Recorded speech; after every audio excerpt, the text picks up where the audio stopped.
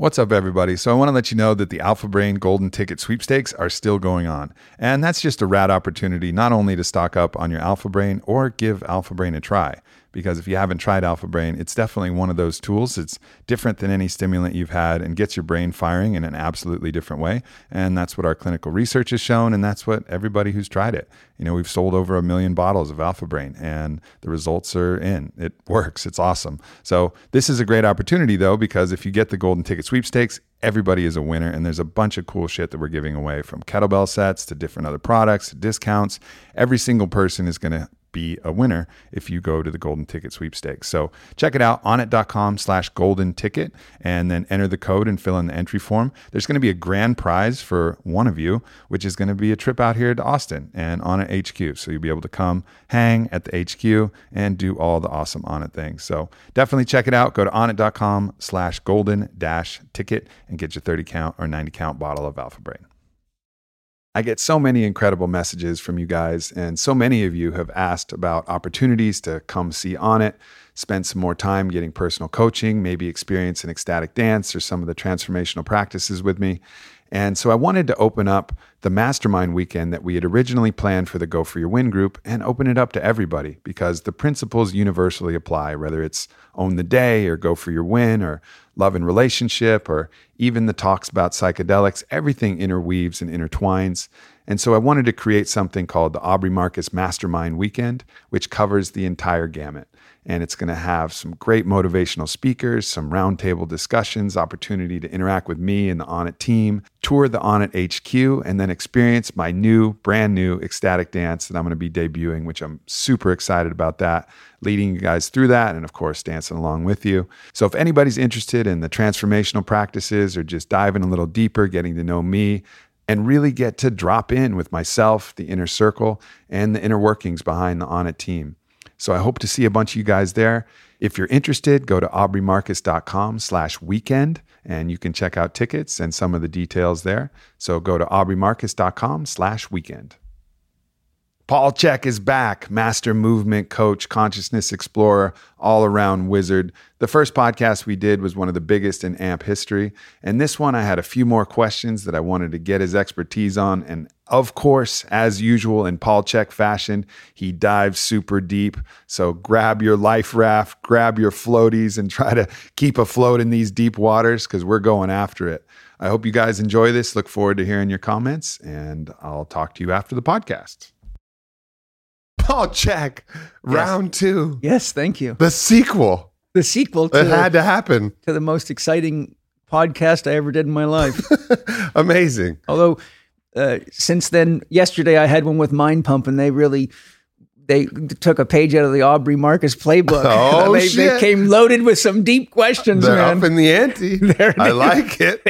They're learning from the big boys. That's awesome. I'll have to listen to that one. Yeah, I'm sure you'll love it. And you know those guys are so beautiful. They love you, and they love what you're doing, and they love Kyle. And so it's great to be able to share and not feel this urge to try to outsmart or outdo the other guy, but to realize the better we all do, the more love we get out into the world. Right. And it's great to see that camaraderie at a professional level, you know? Yeah. It's funny, any type of scarcity creates a madness. Yeah. Because it's all based in delusion. It is. Because there's infinite love, infinite life, and like the most important shit is at infinity. Yeah. So at the core, scarcity in some degree is madness. Now, in certain animal circumstances, I get it, limited food, limited whatever. Yeah. But for the most part, what we're thinking is scarce is really not scarce. Well, we do have the consciousness, the capacity and the technology to create what we want to create in the abundance that we need if we have the willingness. But scarcity consciousness is an expression of fear. And to quote Zig Ziglar, who I used to study years ago when I was a young man, he uses fear as an acronym for false evidence appearing real.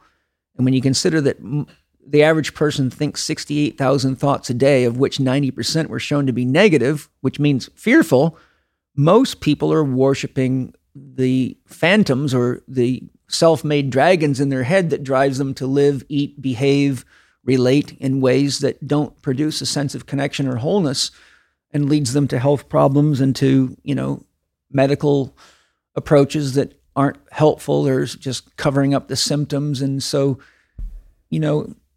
we're at a time right now where we all have to realize we're a human family, and race, color, and creed are really more issues of artistic, creative expression that make the world more beautiful than something to squabble about. We have to start sharing everything. Yeah, I agree with that. And talking about fear, I remember, one of the shamans that I respect the most from South America, he had an expression, and it was un demonio, one demon. Yes. Instead of we think of all these demons and demigorgons and whatever, we have this idea of all these things. He said, no. One demon, un demonio, fear. Yeah. Fear is the one demon. Fear is the one virus at like the core of all of these things. It's at the core of scarcity. Scarcity is that fear of not being enough. It's that, fear of not being worthy of love, fear of, fear of death, fear of pain, fear of all of these things. It's really one demon. Yeah. That's at the base. And I think the quality of our life will be determined by how effectively we treat ourselves and heal ourselves of this virus. And that's we were on the shaman panel yesterday, and I talked about how the need for a rite of passage is so important, and that we've lost our tribal structure. We've lost our elders. And it was the wise people in every tribe or culture that taught us what was something to legitimately be afraid of.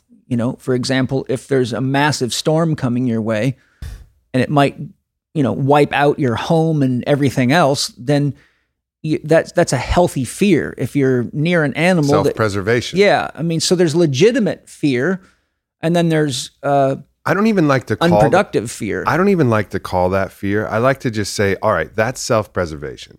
Right? Like, let's not even use or lowercase fear. Maybe that's a good way to distinguish it. Well, there's the kind of fear you're talking about, but the kind of fear they're talking about is the fear of worship.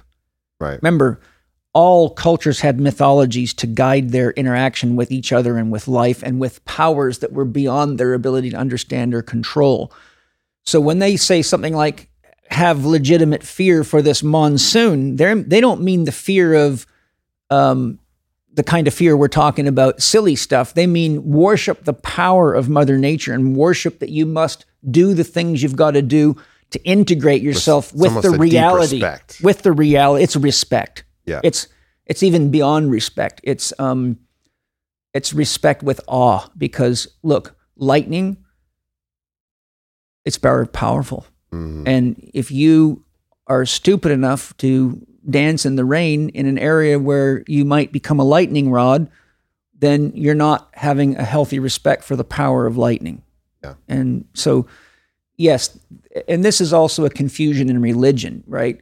Because oftentimes religions talk about fearing God, but the authentic means of fearing God is to worship and honor and love and respect the power of the universe and that which creates it.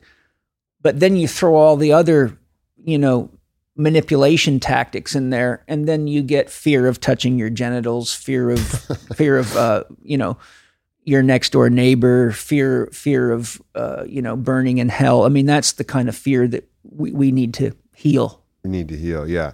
Respect with awe. I mean, that is, and I think the interpretation of how you should approach a lot of these things with great power and great magic to them. I mean, even psychedelics. Like, how do you approach a psychedelic? Respect with awe. Yeah, absolutely. That's the only way, no matter how many times you've crossed the bridge, no matter how many times when you hold that cup of ayahuasca in your hand, or you're looking at, 6 grams of mushrooms, or whatever your thing is that you're doing, it doesn't matter. At that point, you better center yourself with respect and awe and humility and surrender, in advance. To that power. Exactly. And if you don't do that, like a lot of people don't with all drugs, I mean, even alcohol, there's a reason it's called spirits, right? Mm-hmm. You're synthesizing the spirit of that plant and you're consuming it. And that spirit is essentially the consciousness of the plant. So if you smoke marijuana, you're imbibing the spirit of the marijuana plant. One of my quotes is, marijuana says don't just stand there, grow. Right? So people get stoned and they just give up on everything and hang around and they're not worshiping the plant. They're not using it to grow. They're not using it to expand artistic creativity or consciousness. So they're not even doing what the plant is giving them the opportunity to do, which is grow.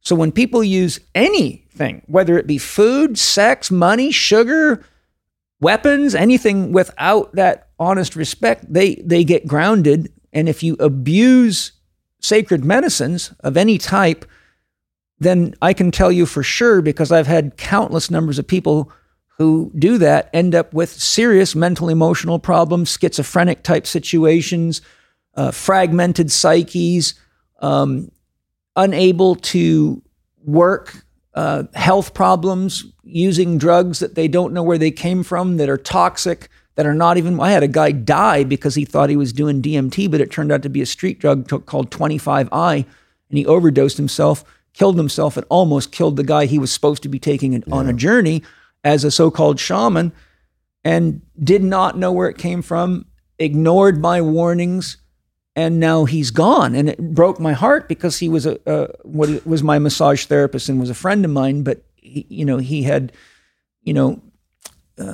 he's what I call young, dumb, and full of cum kind of attitude. Yeah.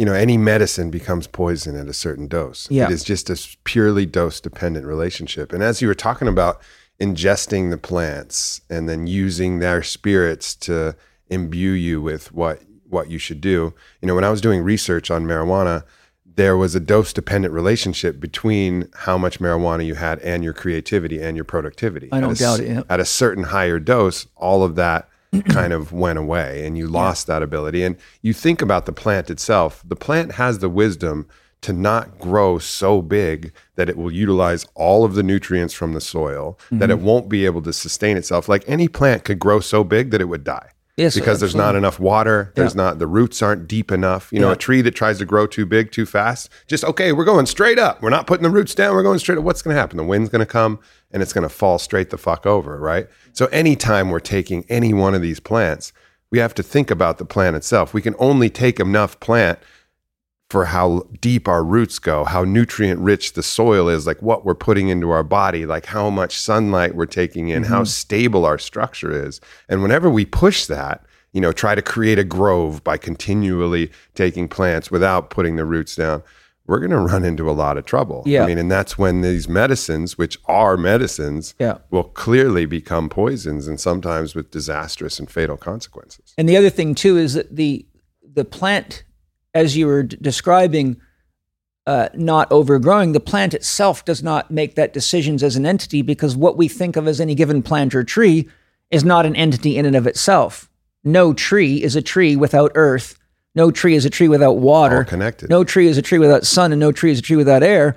So really we call it a plant or a tree or a flower, but really what it is a synthetic weave of elements, and the plant is largely regulated, as is the tree, in its growth and its capacity by the fungi and the microorganisms in the root system that are feeding it the nutrients and regulating it, and let it know how much water is available and let it know what nutrients are available and when to grow fast and when to slow down and when to drop its leaves. So you mean the ego of the tree doesn't just decide to shoot straight up and be taller than everybody else? No, you see, the tree's Weird. the tree's ego and the plant's ego is the consciousness of the whole planet.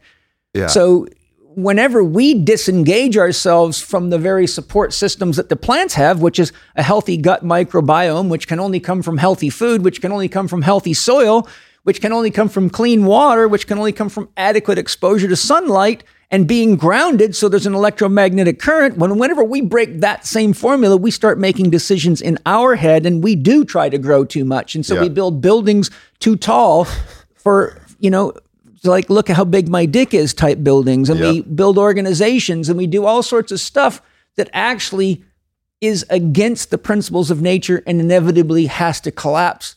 And look where we're at now. Can you imagine if all the plants had egos like humans, and all the cockroaches and flies and ants and all the insects, all of nature's garbage keepers that have to act impeccably for this whole thing, all the microorganisms, everything could just decide, nah, fuck that. I'm not going to the garbage. I'm going to fresh food right now. I'm not doing this. I'm not going to just put my roots down. I'm going to grow straight up. Like, we humans have the luxury of this ego, but it's also the curse of this ego. It allows us to act against our own nature and act against the nature of the environment at large. And we're one of the few organisms that have that. And we have to get past that to the awareness of the ego, tap back into the collective so that we can start making decisions that can be actually helpful for ourselves and helpful for the planet, because we do have this luxury / curse of this ego that allows us to go against our own nature and go against the nature of our fucking home. And that's exactly what religion's actual intention is, which began as shamanism. The function of, seasonal or regular ceremonies with mushrooms or psychedelics or peace pipe ceremonies was to connect us back into the roots of ourselves. It was to learn from the elders. For example, doing a peyote ceremony, it is to show you what it is like to be without the individual ego, so you can actually be viscerally connected to the greater whole that allows you to exist. So when you realize that shamanism, which became religion, was actually there to teach you how to worship the greater whole of yourself, but yet learn how to be an individual contributor within, just like when you look at a beautiful painting, the red dots on that painting give it a unique vibration. Every color on there, be it the white space, is the same concept of, Aubrey's the red, Paul's the brown, Mike's this color. You see, so the same way we use different colors to make art beautiful, each of us has a unique viewpoint, a unique inner experience, a unique way of loving and relating. So when the ego functions as it's actually intended to function, we all are contributors to the tapestry of the art of life itself. But if red gets an attitude and just starts vomiting itself all over the painting, we now no longer have red. We have, as a metaphor, we've got a Donald Trump type. Well, we experience. No longer have art. We have chaos. We have a breakdown of integration. We're not guided by these forces. I honestly feel that our sacred task as humans with this ego is to come together intentionally and to cooperate in large scale to prevent the next cataclysm of the earth. The earth has a cataclysmic history. Histories of floods wiping out ancient civilizations. Like, these ideas from Graham Hancock, these are no longer theories. No. These have been proven. And this happens over and over and over and over again. And one of these iterations of the smart monkeys, maybe we'll stop fucking carving lines and borders, and maybe we'll stop calling each other other races and identities and genders and worrying about that shit and say, hey, how about we stop the next flood? Hey, how about we stop the next asteroidal impact so that all of the flora and fauna that we love right now, like, hey, maybe you love pugs or fucking bullies. Like, you know what? They're going to be gone and they'll maybe never be back again. Yeah. So will all these other majestic creatures, including ourselves, if we don't come together in time to at least give it our best effort before Earth hits that, $50 million, $100 million reset button where who knows what the fuck else is going to come. Well, there is a beautiful built-in mechanism to let you know when the ego needs a tune-up or it's being used in ways that are not creating harmony, integration, and growth toward the experience of your dream. And that's a beautiful thing I call the pain teacher. Whenever your ego is not gathering the sensory, motor, or cognitive or spiritual awareness it needs to become part of the tapestry of the art of life, it inevitably produces pain within your body, pain within relationships, pain within cultures, battles, racial, and it just goes right to the top. But we have created an environment, a corporate environment that sees pain as a great capitalistic adventure. We can sell you a drug to knock out any pain you want. Stimulate pain, provide the solution. Exactly. So it's not only corporate. Capital R religion's been doing that too. Yes, exactly. Stimulate fear, stimulate guilt, provide the absolution. Right. And now drug it is the, you know, the big thing. And when religion and science went their separate ways, then we developed a science without any morality. So make weapons that can destroy the whole planet. It's not our fault. We're not into the morality. Our job is just to test the science. Good. Well, great. So now you have all sorts of things out there. Look, almost every drug or every dangerous thing that was taken off the market was scientifically approved by somebody. And so we separate the heart from the head. And now we're, you know, they say the journey from the head to the heart is only 1.5 feet, but it's the longest journey you'll ever take. And we need to be aware that when we're having physical health problems or emotional pain due to relationship conflicts, or we're scared because of the environmental issues or whatever it be, if pain is there, its function is to bring you into a higher awareness of what you're choosing so that you can choose better and choose pro-life. And that's why on our last interview, I think I quoted Edward Edinger, MD's definition of consciousness, because it really sums it up. Consciousness is a psychic substance produced not blindly, but in living awareness of opposites. And everything in creation is the product of the male and the female, which are complementary opposites. And when the ego's making choices that are destructive, it's usually generating too much energy in the yang cycle, or the output, the do, have, give, take, burn, slash, cut. Not listening, just, you know, being like a young warrior who doesn't have a lot of intelligence, but just wants to kill somebody to ease its urge for a sense of validation. Look how tough I am, you know, young, dumb, and full of cum. When you talk about, like, you think about all of us individually, and it seems like there's a lot of wisdom as to knowing what we should do. Yeah. And then there's the force of resistance that holds us back from doing that thing. Is that force of resistance, is that always just the ego? And why is the ego always in this antagonistic resistance place? And I have my own theory, but I want to hear what you have to say. First we have to really look at what the ego is. I mean, when you look at the research on what the ego is actually a collection of networks, neural networks. Jung used the term complex for anything that holds an emotional charge, and a complex is a set of ideas, feelings, or associations that are linked to some specific experience. So for example, if your father used to whip you with a black belt, you're going to begin associating the concept of father, black belt, and pain together. And then I'm going to go to a gay club and find some fatherly figure to whip me with a black belt and get a boner from it. Here's what some weird interpretation of how that ends up working out. So what Good happens, job, Dad. the pain... That didn't happen, everybody. I didn't get whipped with a black belt, and I don't go to gay clubs get whipped with black belts now. The pain is the driving force that causes, remember, neurons that fire together, wire together. Mm-hmm. So now you get a complex that includes father, black belt, pain, and whatever the reason you're being punished for, touching my genitals or eating too much food, eating cookies out of the cookie jar, or taking the car without permission. So that becomes a complex. Now, that complex wires itself up to anything to do with a man, because the father image is connected to the image of men. The black belt connects to any concept of a belt. These are archetypal concepts. And then the neural network associates itself with anything to do. Let's say it was taking the car. So anytime a car is involved. So now every neural network that has something to do with a car, has something to do with, say, a black belt, has something to do with a man, starts talking to each other to warn each other. The ego, by definition, is the overarching integration of those complexes or neural networks that is the language or the talk between each of them as one entity. So just like you have an office with, say, 65 workers in it, they're each doing individual things. They each have their own complex task to function. But the overarching consciousness of everybody on it would be the metaphor for the ego, or the self-consciousness of on it as an organization.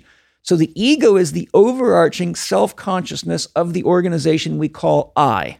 Mm-hmm. And it is what is necessary for us to the unconscious processes or the subconscious processes are what regulates your cells, keeps you breathing, makes you digest, metabolize, assimilate, and eliminate.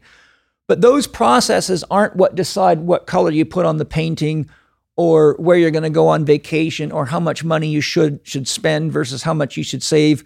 Those processes do get involved if you use the techniques I teach, for example, in my Primal Pattern Eating or the Check Holistic Lifestyle Coaching Program. They do get involved in telling you how much water you need to drink, when you're tired. They even get involved in things like your sex drive. Assuming you're bypassing the ego decision, listening to the actual body, you're listening to the spirit that's coming through the body, and not just this kind of fear accumulation that's created the ego. The ego is largely based on what we would call intellectual perception, idea perception, right? Your body does not say to you, look, you really need to change the furniture in your house. It looks ugly. Your body tells you about everything about how you're doing surviving in the house. For example, if your wireless system's on all night, your body might let you know something's up because you're agitated and you can't get into a deep sleep and you keep waking up all through the night. So the body will give you the feedback that says, for some reason, I'm not sleeping, but it's the intellectual mind that has to say, what is it in this house that's stopping me from sleeping? Because since we've moved into this house, I haven't been able to sleep. And oh, by the way, we didn't have a wireless system in our last house. That's part of this new surround sound and this high-tech electronics we have in the house. So the intellectual has to rise up to deal with the complexities that the complex mind has created. But if you were sleeping under a tree in nature, then that part of your ego wouldn't be needed and your instincts would be driving you. But that's the helpful puzzle-solving aspect of the ego. Yes, the ego has a very, very important, essential function because consciousness cannot grow past the collectivity of the web of life and create individuality. We couldn't have a Mozart without an ego. We couldn't have a Leonardo da Vinci. We couldn't have an Aubrey Marcus, a Paul Chek. We couldn't have a Lady Gaga, etc. Well, because the ego, but all of those artists, the ego is then somehow harmonized with spirit. It is spirit itself.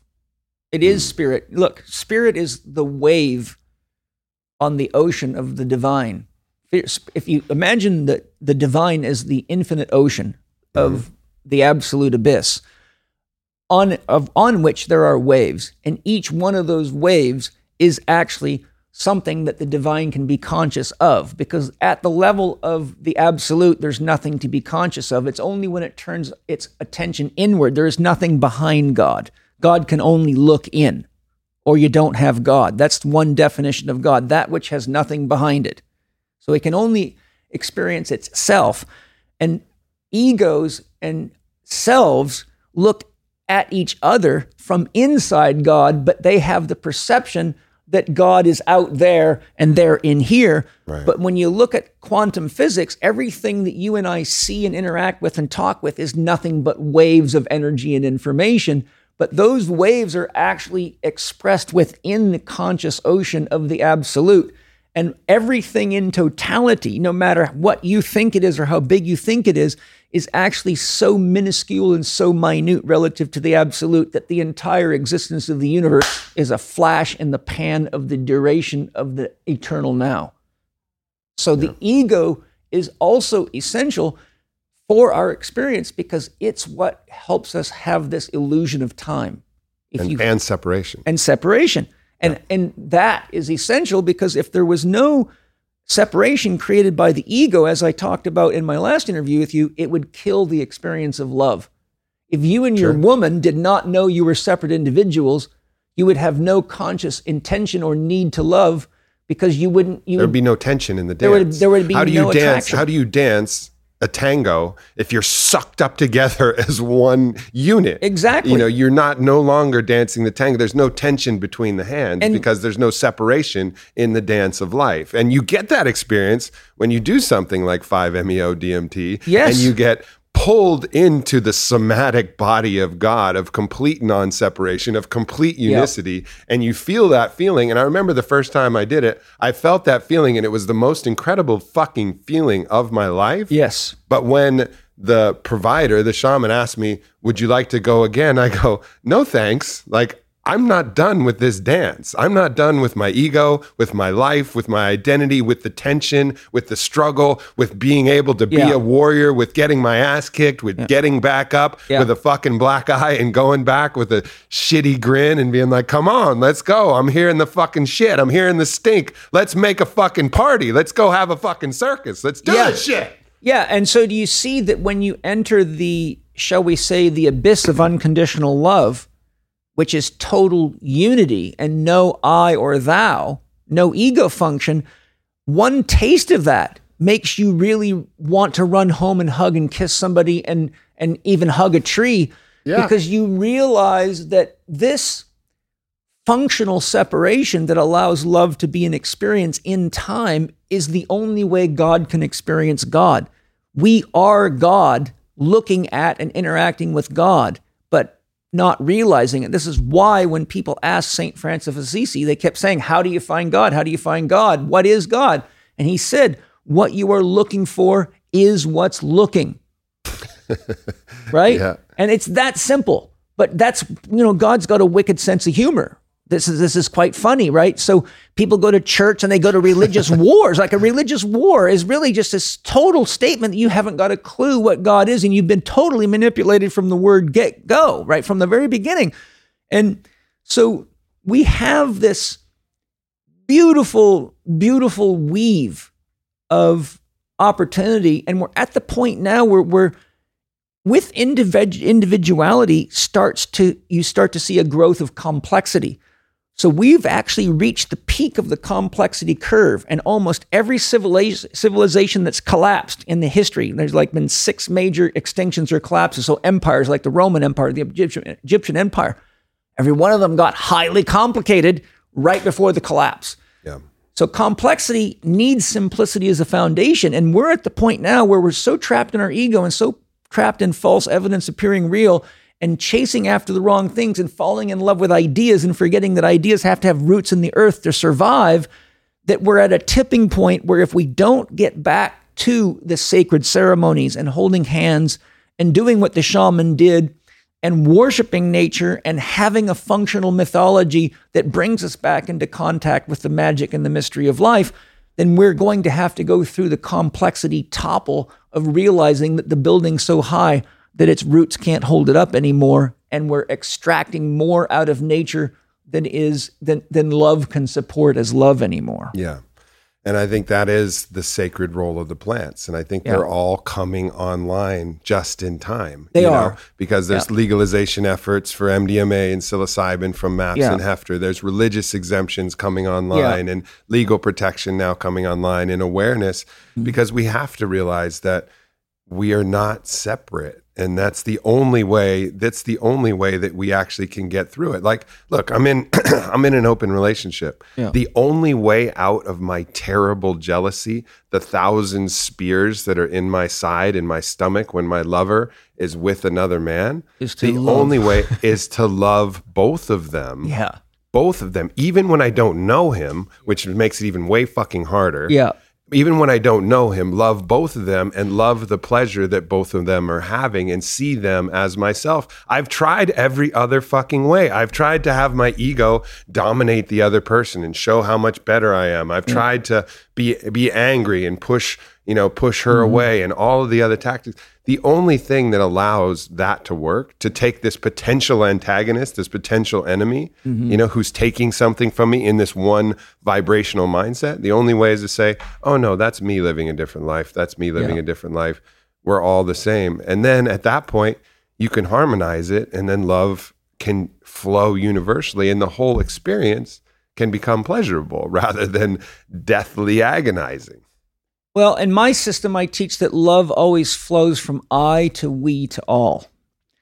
So as you're talking about the experiences you just described, that kind of emotional territorial reaction is almost always rooted in the need to take responsibility for one loving themselves so fully that the other person doesn't feel like they're stealing something from you, right? Right. And we're not trained to do that.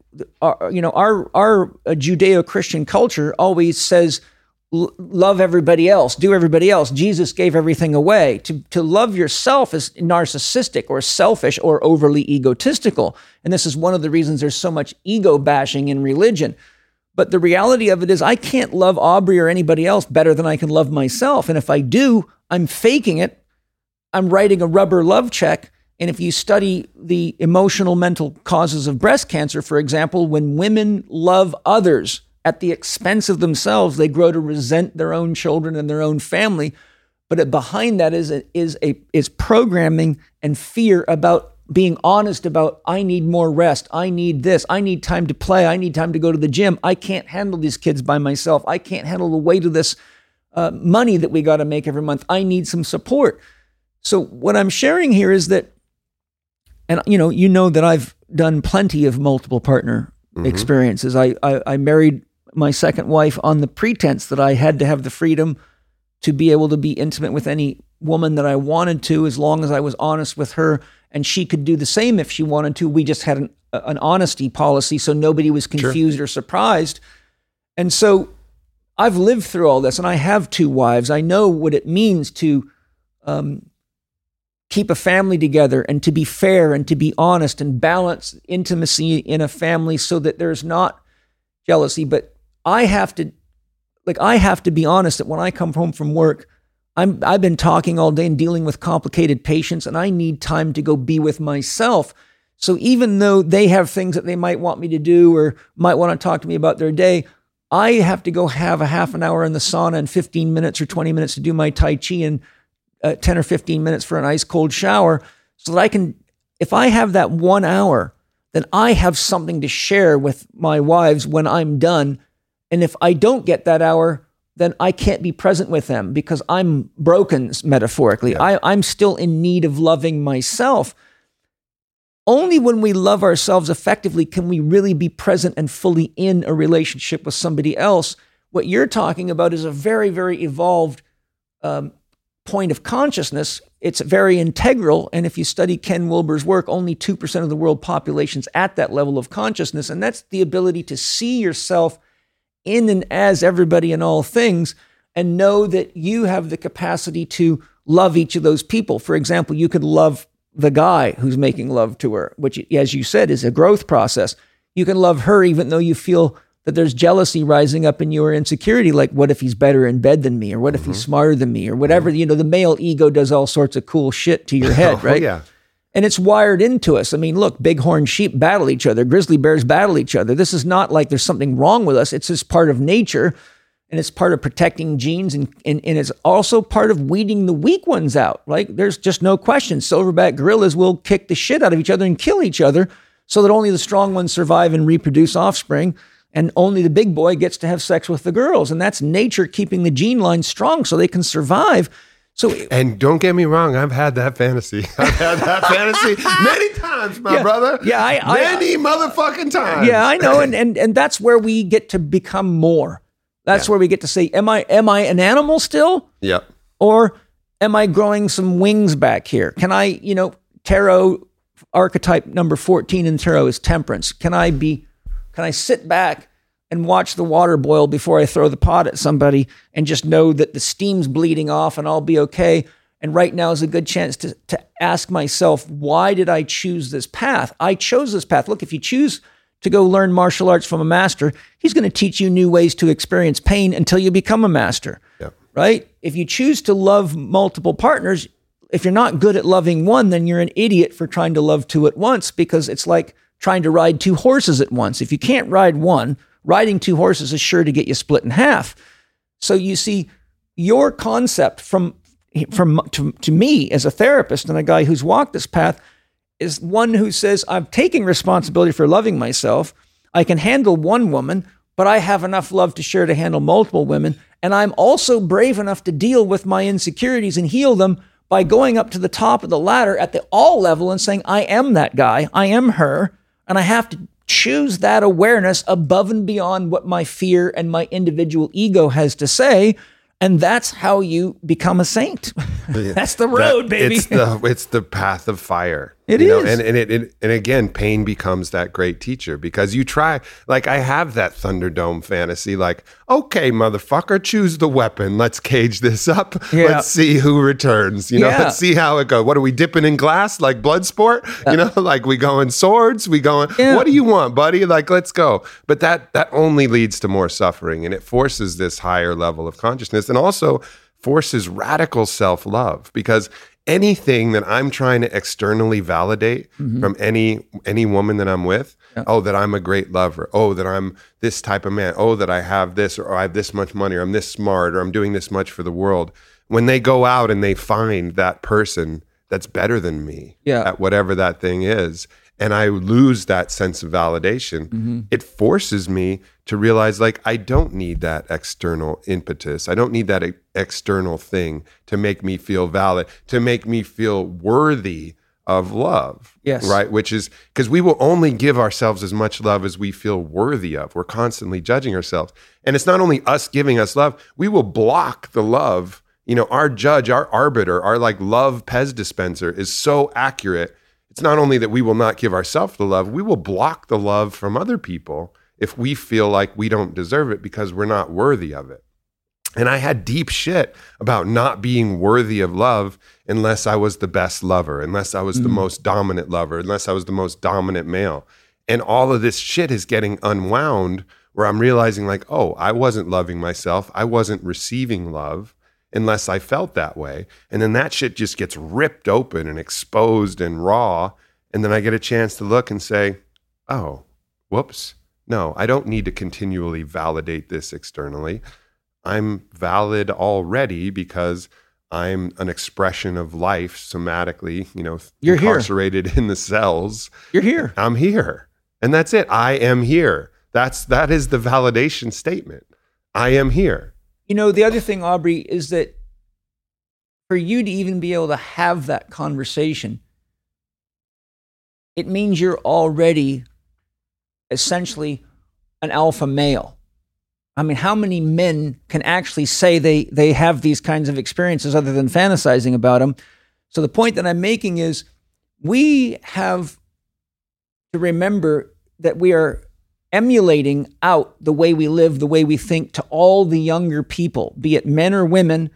And when we take the competitive approach that you were just describing that needs to be healed, to the degree we're successful, that we inspire every other male to follow that path because they think that's how you get more women. That's how you get to have a successful big company. That's how you get your face in magazines. That's how you get on podcasts and radios and television shows.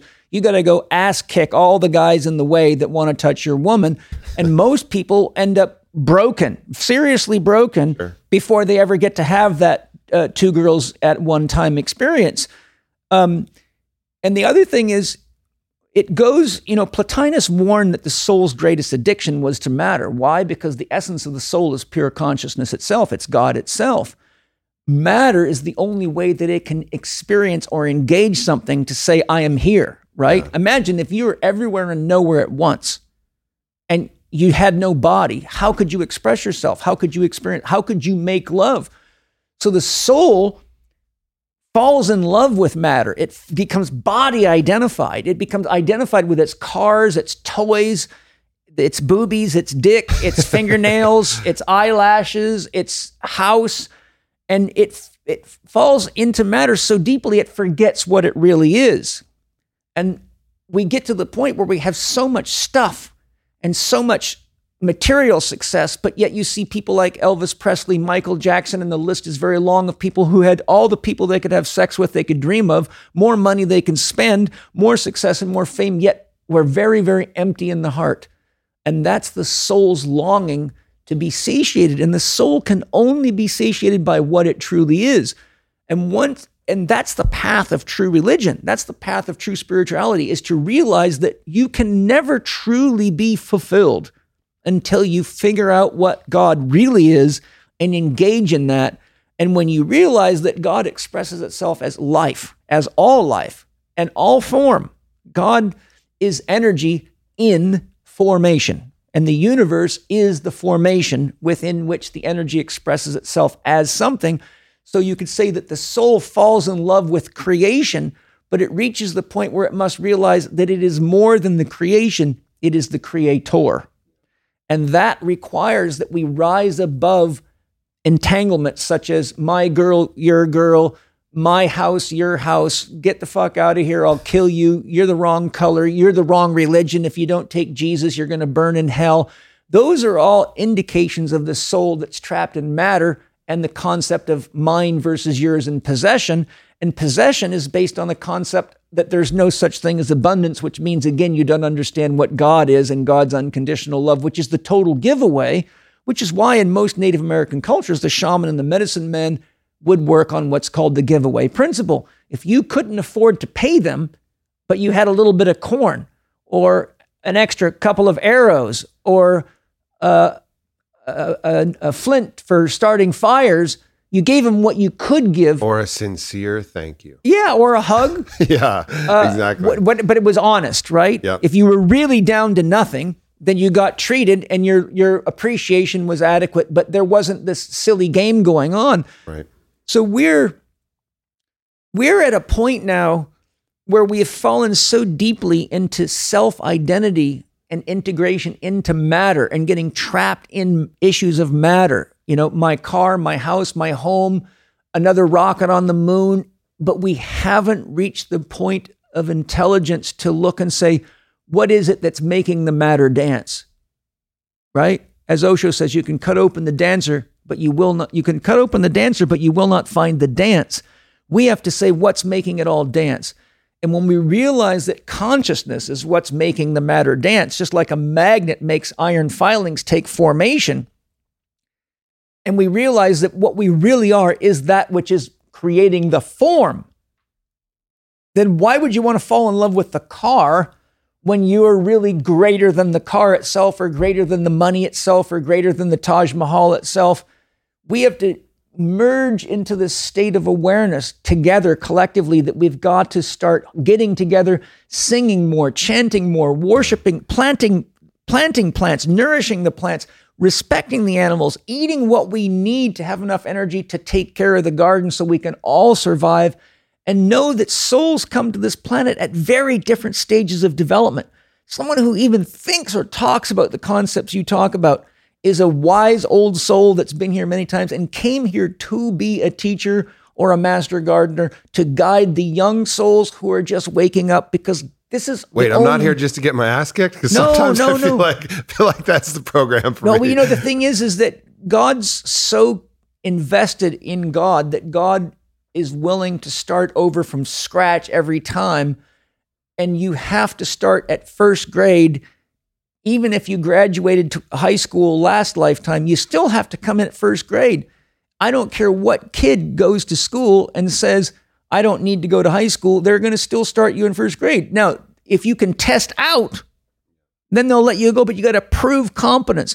So essentially, we all have to develop the confidence each lifetime, competence and confidence to reactivate our memories of our internal wisdom. And remember who we are. And I've had many, many experiences. You know, I've done a lot of healings with people, and I turn myself over to Spirit. And Spirit will guide me. You know, beings might show up. I've had shamans show up in the room that I see clairvoyantly, and then we'll say, Paul, grab the rattles. Use those rattles. Here's the frequency I want you to use. Go to the sacrum. Work on the sacrum. Now go up the spine. They will guide and direct me. So what I've found is whenever we show up out of willingness to love and support, that Spirit shows up to guide us, and we realize there's always wisdom greater than us. And we realize that the veil between the people that are here and the people that aren't here that are still wise is only as thick as we make it by our own spiritual development. In other words, if you believe that all that stuff is bullshit, well, guess what? You got a very thick wall between you and help. But when you say, okay, I got to put myself aside and see what Spirit can serve up, and you're all of a sudden doing things. And what my point was, I've had many experiences of going, wow, I am doing something that I thought I've never done before. But when I start doing it, I realize I've done it 1,000 times. And it's only when I go into that state of open receptivity and, shall we say, put the sunroof of the ego wide open so the light of higher consciousness can get in, that I go, oh man. And all of a sudden I have visions of me doing healing work in multiple lifetimes. But you see, I didn't start having those experiences till I grew myself spiritually to the point where I could get my ego to shut up, because the ego would say, how is that even possible? I say, who cares if it's possible? Look, the guy's telling you what to do and it's working. So quit fucking analyzing and just pay attention. At this point, it's a really interesting thing. I've been talking to some of my closer friends, and I do know what it feels like to tap into the soul, to tap into spirit, and to be guided by that. And every time I'm, off course or driven a certain way, it's because I haven't done that. It's because I haven't intentionally taken the moment to listen, to get out of my own way. And I'm so sure now of that process, but yet still I don't do it. It's almost like the ego's like this little petulant child that's like putting its middle finger up to spirit and going, bah, bah, bah, bah, and sticking its tongue out. Because when you do open yourself up to it, that's when the magic comes. When I'm on stage and I'm speaking to somebody, and it's my ego trying to think about things, and I'm shit, but when I just say, all right, spirit, what do you want today? Yeah. What do you want today? Let's get out of the way.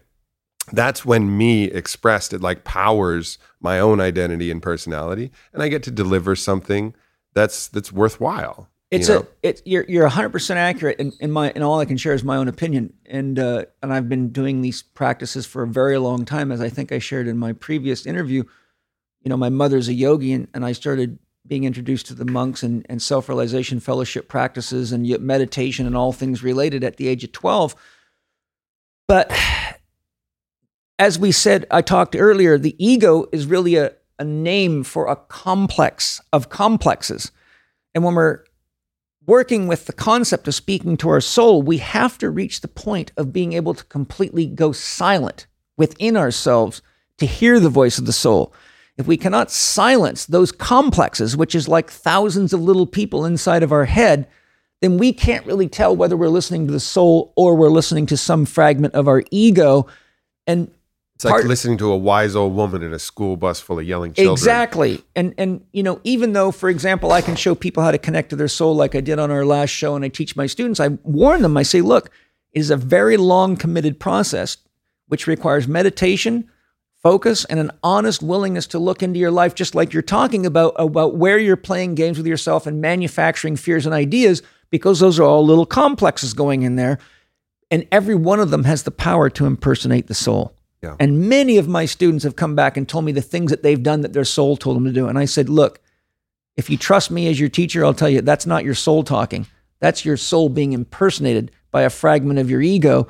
And so the real spiritual practice is spending enough time each day grounding yourself in stillness and clearing yourself of the needs of things that you don't really need, or the desires for more power than you need, or the more sex than you need, and practicing witnessing your mind and talking to your soul in those states of deep connection and stillness, so that you get a genuine visceral sense of the voice of the soul and what it's like to know when you're in full listening mode.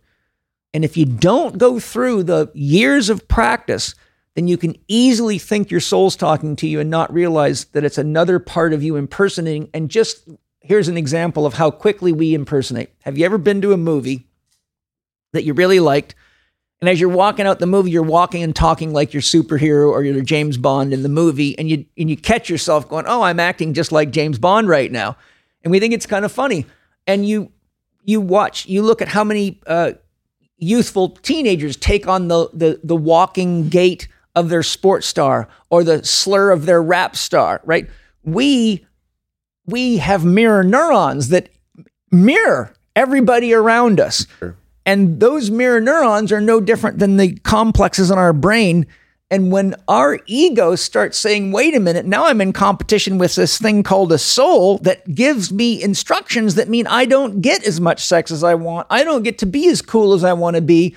No, who's going to love me? You see, the ego has to find spirituality to see the value in loving itself. Otherwise, it only finds love in money, power, and possession. Yeah. And that's the trick. And that's why even when you talk to someone like Paul Selig, who is, in my opinion, completely tapped in to spirit, and he calls it the guides, but whatever comes through him is one of the purest messages I've ever seen.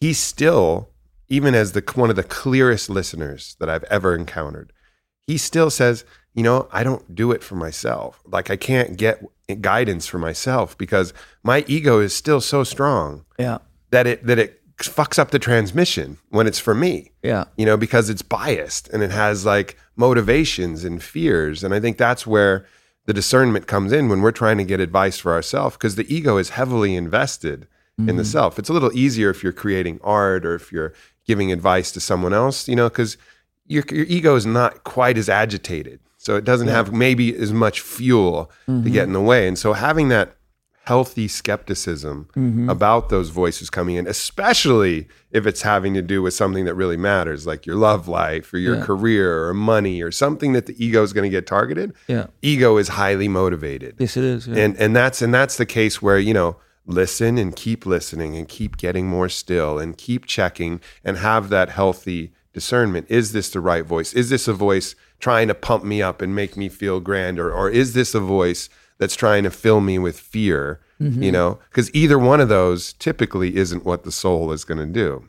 When that soul comes in, when you're deep in prayer and that message comes in, you can feel it. If you feel it somatically, it's like a release. Like every part of your chest just opens. I remember I was sitting in one of the deepest prayers and one of the deepest pain that I was, and I couldn't figure it out. My ego was scrambling and figuring. I just said, "Help, God, help, help."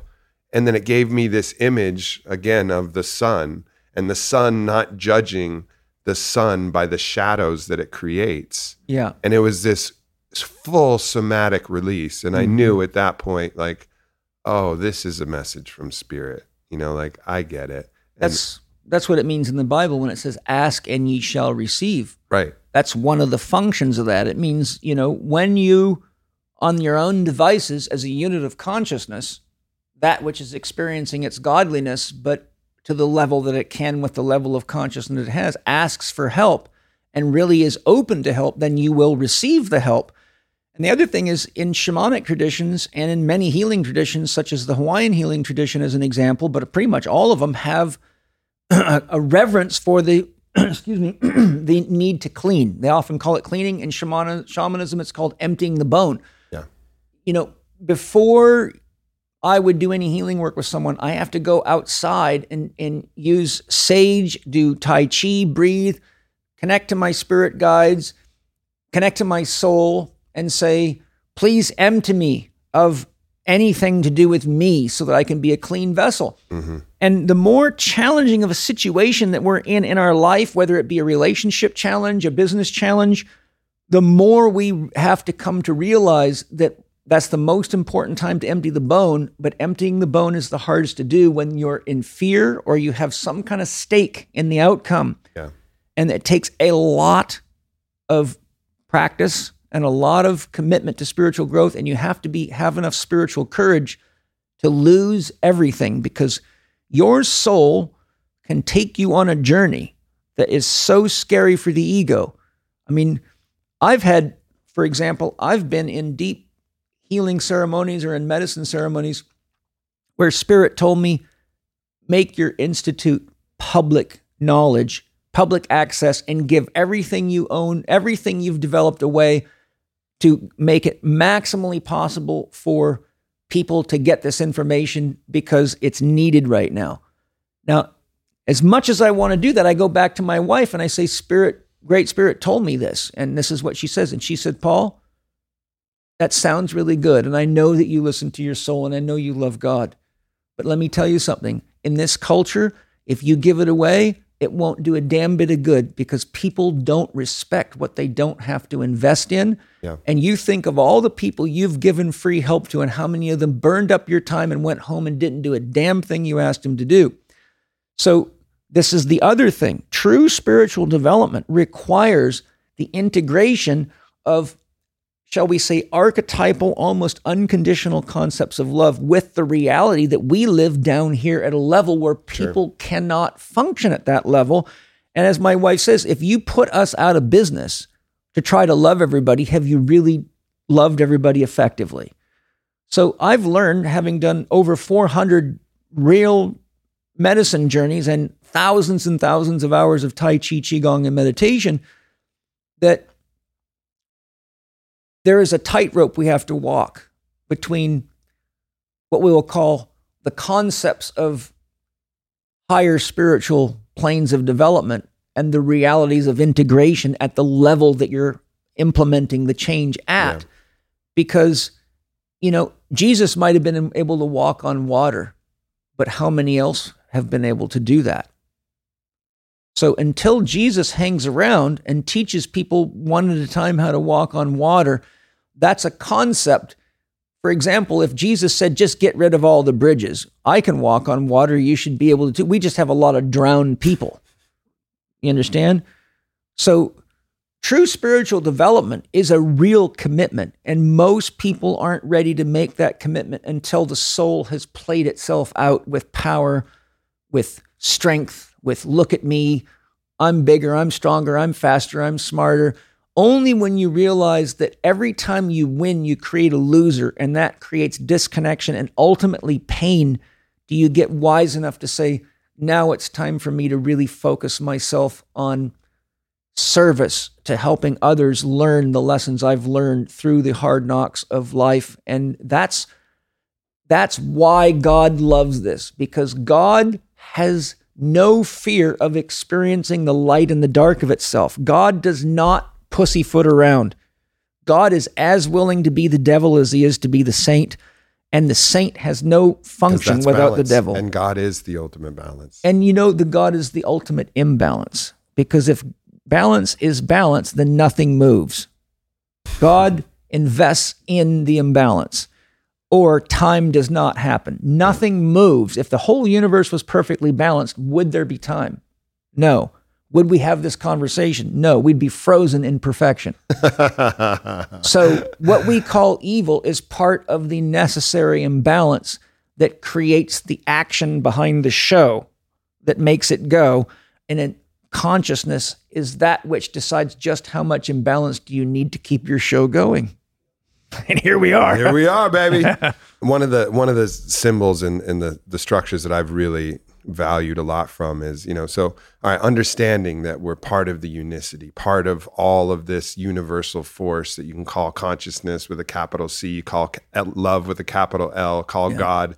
We're all a part of that. Yeah. And then, but we get the opportunity, as the Toltecs say, to be Naguals, to be artists, and to paint whatever masterpiece we want. Mm-hmm. But understand that this whole thing is what they call their controlled folly. Like know that at any point when your masterpiece, when your sand mandala, someone swipes across it and ruins it, the only appropriate response is laughter. That's why because this is a game. This is a game that we're playing, and so when you've reached that level of mastery where you know that you're God and you know that you're always going to be a part of that and no one's ever going to take that, and you become Nagual where you're just the master artist, you're in a state of joy and laughter and love because there's nothing that can actually be taken from you. Yeah. You get to create the small symphonies from that one noise of all the instruments that is God. You get to make concertos and rap songs and metal songs and whatever you want.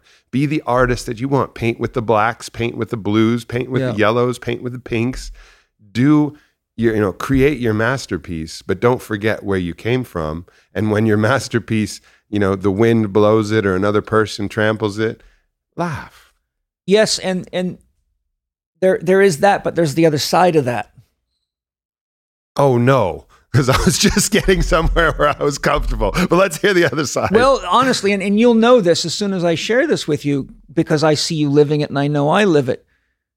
We both have a lot of that artistic mastery in us. Yeah. We both have accomplished a lot in our lifetimes. And you, especially at your age, have come very far, very fast. But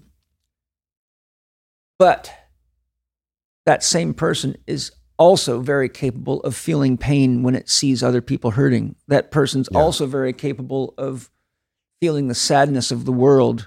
That person's also very capable of experiencing the pain of a broken family and realizing that God is in pain as much as God is an artist.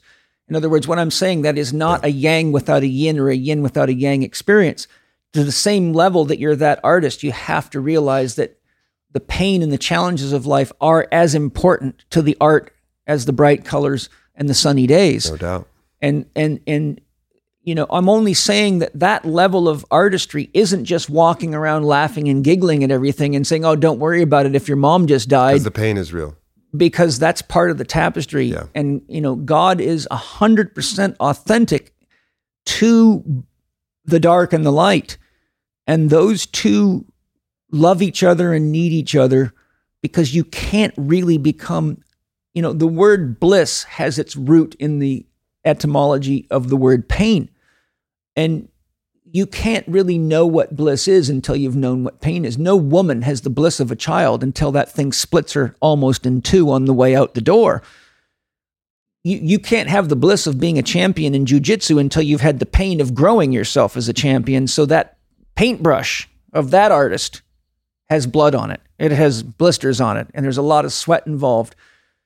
And I think that all I'm saying to just share my perspective on that is that we need to remember that there is no such thing as fluffy spirituality. No. There is no, I read a book and I'm a master now. There is no hanging out with a guru in a cave for 10 years and becoming enlightened, because you're not enlightened until you can get along with your wife, your kids, and accept your enemies and see the beauty and the value that your enemies are there to enlighten you as to what you're capable of when it comes to being pushed to see how much anger is in you or what you're willing to do to prove your point.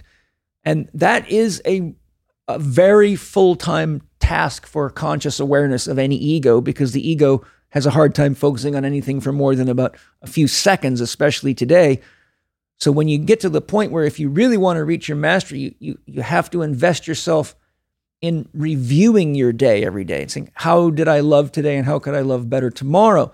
You have to accept that not everybody's going to love you or like you. Like, I coach a lot of challenging people, and some of them really push my buttons because I'm an ex-paratrooper that has confidence in what he teaches and knows what happens when people do what I teach them to do and follow the teacher.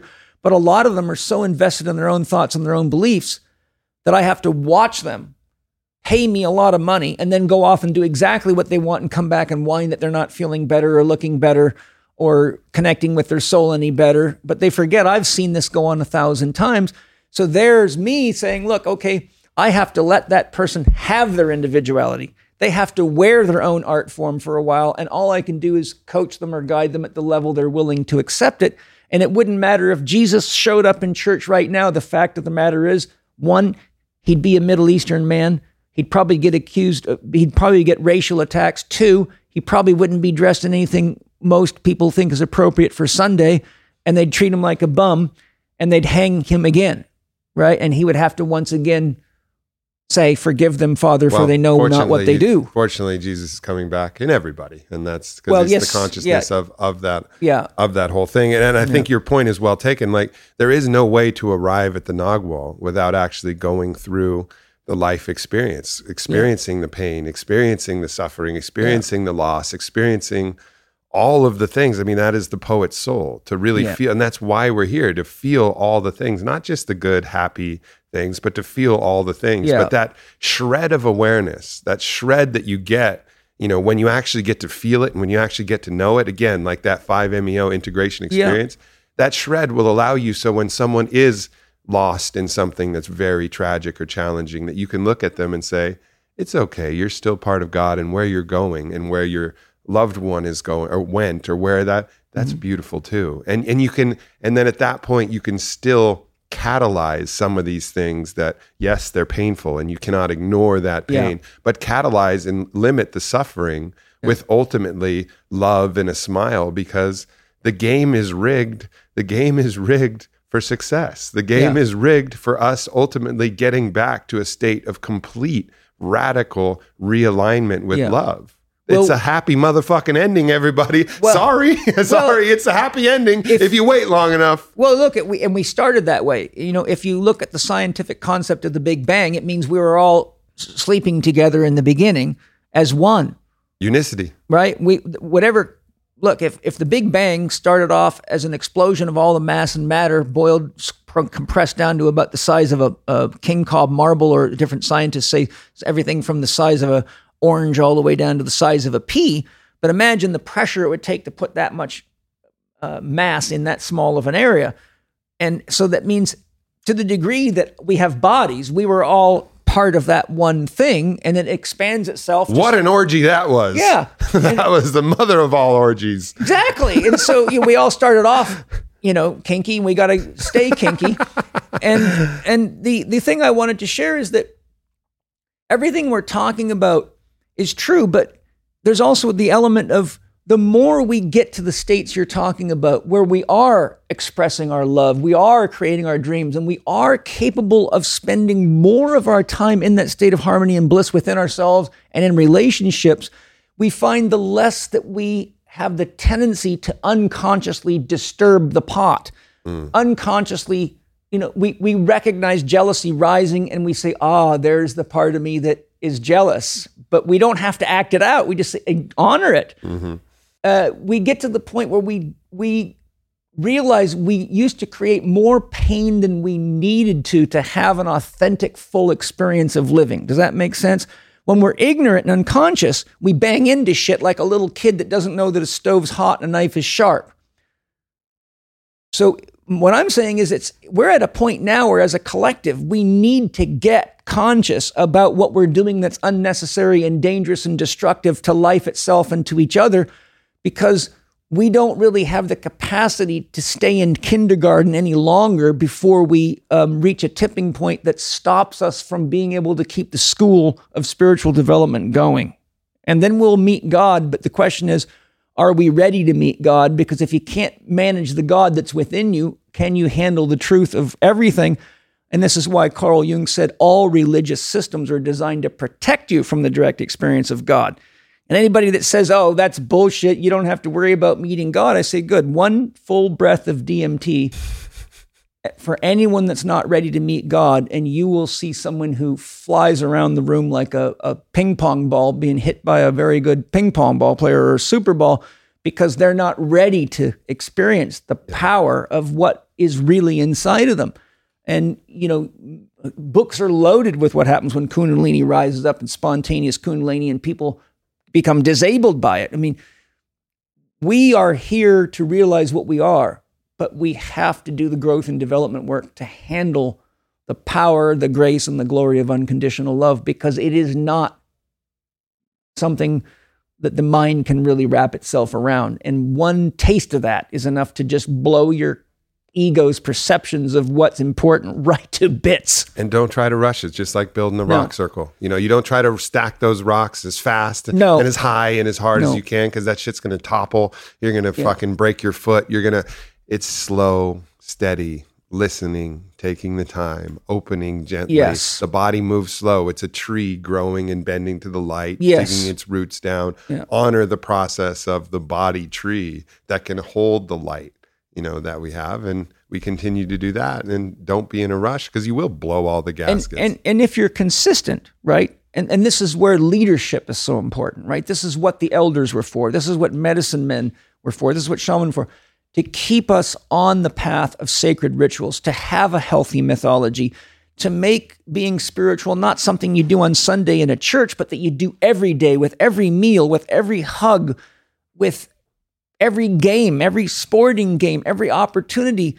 And as long as we're consistent, then the turtle outruns the hare. But if we're zigzagging and we're forgetting to be spiritual when we're not taking the effort to buy organic food and support healing the soil, and we're voting for people unconsciously because we're going to get a better tax break, but we don't realize they're going to force us to vaccinate our kids with toxins, and we're not really participating fully in life, then we're not really practicing the kind of spirituality that it takes to be slow and steady and consistent. Does that make sense? 100%. If you only practice stacking rocks once a year and you go out there full of testosterone, you'll probably also have one visit to the emergency room every year. But if you do 10 minutes a day in the rock garden and you pay close attention and you remember that there's rattlesnakes out there and things that bite, and you have to honor their space too, then a little bit every day turns you into, shall we say, a wise individual in nature.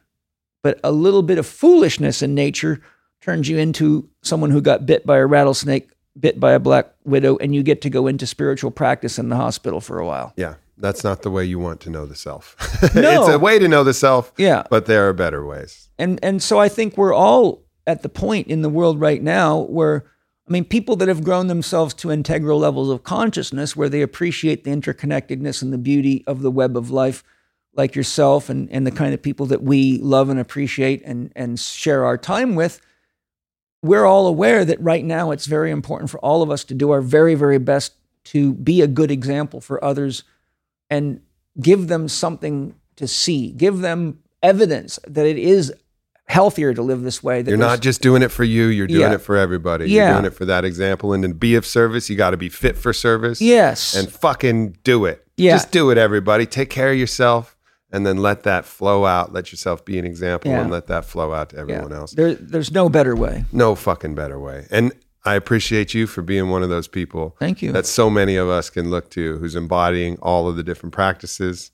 We fucking did it. This is a sequel. This is going to be like a Fast and Furious franchise. All here. right, man. Me and you podcasting. Wait. We're going indefinitely Yeah. into the 8s, 9s, 10s. We've- I don't know. We're going to keep doing this Well, shit. you know, there's enough to talk about, right? And Yeah. and I think some of the things to talk about are that daily dose. You know, what are the things that stop people from really doing it every day? How does the ego get itself entrenched? How can we use exercise as a spiritual practice? Food as a we're spiritual teasing part 3 sex already. as a spiritual practice. We're How do teasing we part use 3. education as a spiritual practice? How do you love your enemy effectively? Right? How do you love your enemy effectively and know that they're there to bring out the parts of you that need to be evaluated?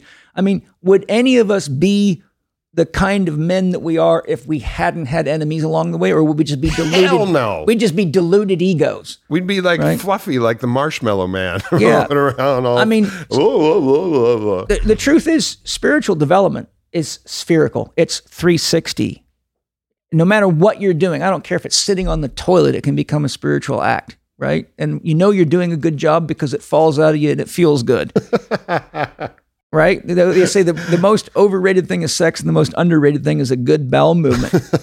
And, you know, in my last 4 Doctors You'll Ever Need How to Get Healthy Now, I show you the Poopy Cop lineup. Have you seen that? No. The poopy policeman. I show you what all the different kinds of poops that typically come out of a person look like. So you can actually look in the toilet and see, oh, look, that one says I'm eating too much fat and I'm not breaking it down effectively. That's diarrhea. That means I've got a digestive trouble, a parasite, or a fungal infection.